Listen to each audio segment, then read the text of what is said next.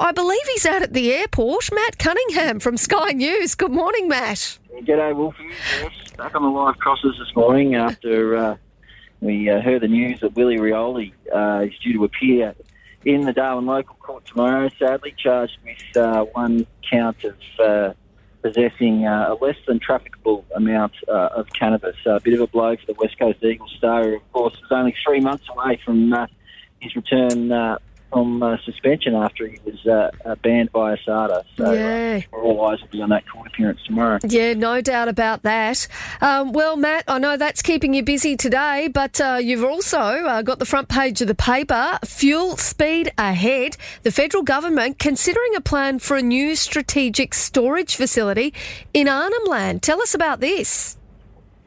Well, it's an interesting plan, Katie, a bold proposal that's been put forward by a consortium that actually includes the airport group, as well as the Gumatch Corporation. Now, their plan is to basically convert 5 of 9 existing fuel tanks that are there at the fuel farm next to the alumina refinery at Gove and convert them into a fuel storage facility. We know that this issue of fuel storage has been a hot one over the past 12 months or so, talk of possible interruption to supply chains. Yep. We've also had the announcement last year from the federal government that they were going to build a big fuel storage facility in Darwin Harbour, a jet fuel storage facility.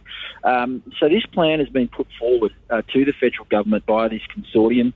It was put forward last year and it's been seriously considered by the federal government. It would, according to the proposal, it would allow for 160 megalitres of both refined and unrefined fuel to be stored out there at East Arnhem Land. And obviously the people behind this proposal believe that could be a major boost to ensuring our fuel security and ensuring the supply chains in Australia.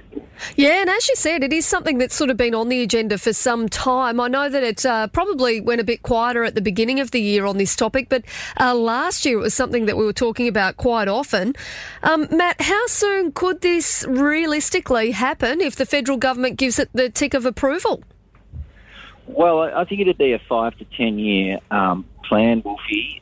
Rio Tinto, as of next year, will begin the process of dismantling the alumina refinery out there at Gove. Of course, that was mothballed back in 2014 after the whole Gas to Gove deal fell over. So the Rio operations out there at Gove since 2014 have simply been mining the bauxite, not refining it. So as part of that process, I think they're hoping that some of the funds that Rio Tinto have allocated for the closure of that facility could be used to actually develop this project, which of course they will hope will create ongoing jobs when Rio Tinto packs up and leaves the Gove Peninsula. Well, I tell you what, it'll be interesting to see where it all lands. You would think that it would be a good thing for the Northern Territory to be part of.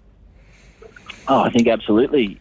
Katie, we want to see as much development, as much investment as we can in the Northern Territory, particularly in the regions, I think. I think we're seeing in Jabiru at the moment the issues that town is facing now that the Ranger mine, has stopped operating and they're obviously going to have a hard road ahead of them. I think Nhulunbuy, they're still 10 years away from Rio Tinto's departure, but I think, we really need to start planning now for what the future of Nhulunbuy looks like in 2030 and beyond. And I think any project that can create jobs for the local people out there is one that needs to be seriously looked at.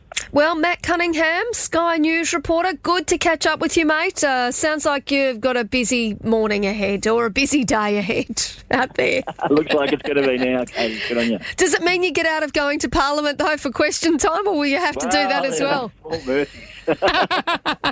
Good on you, Matt. We'll talk to you again soon. Thank you. That is Matt Cunningham there from Sky News.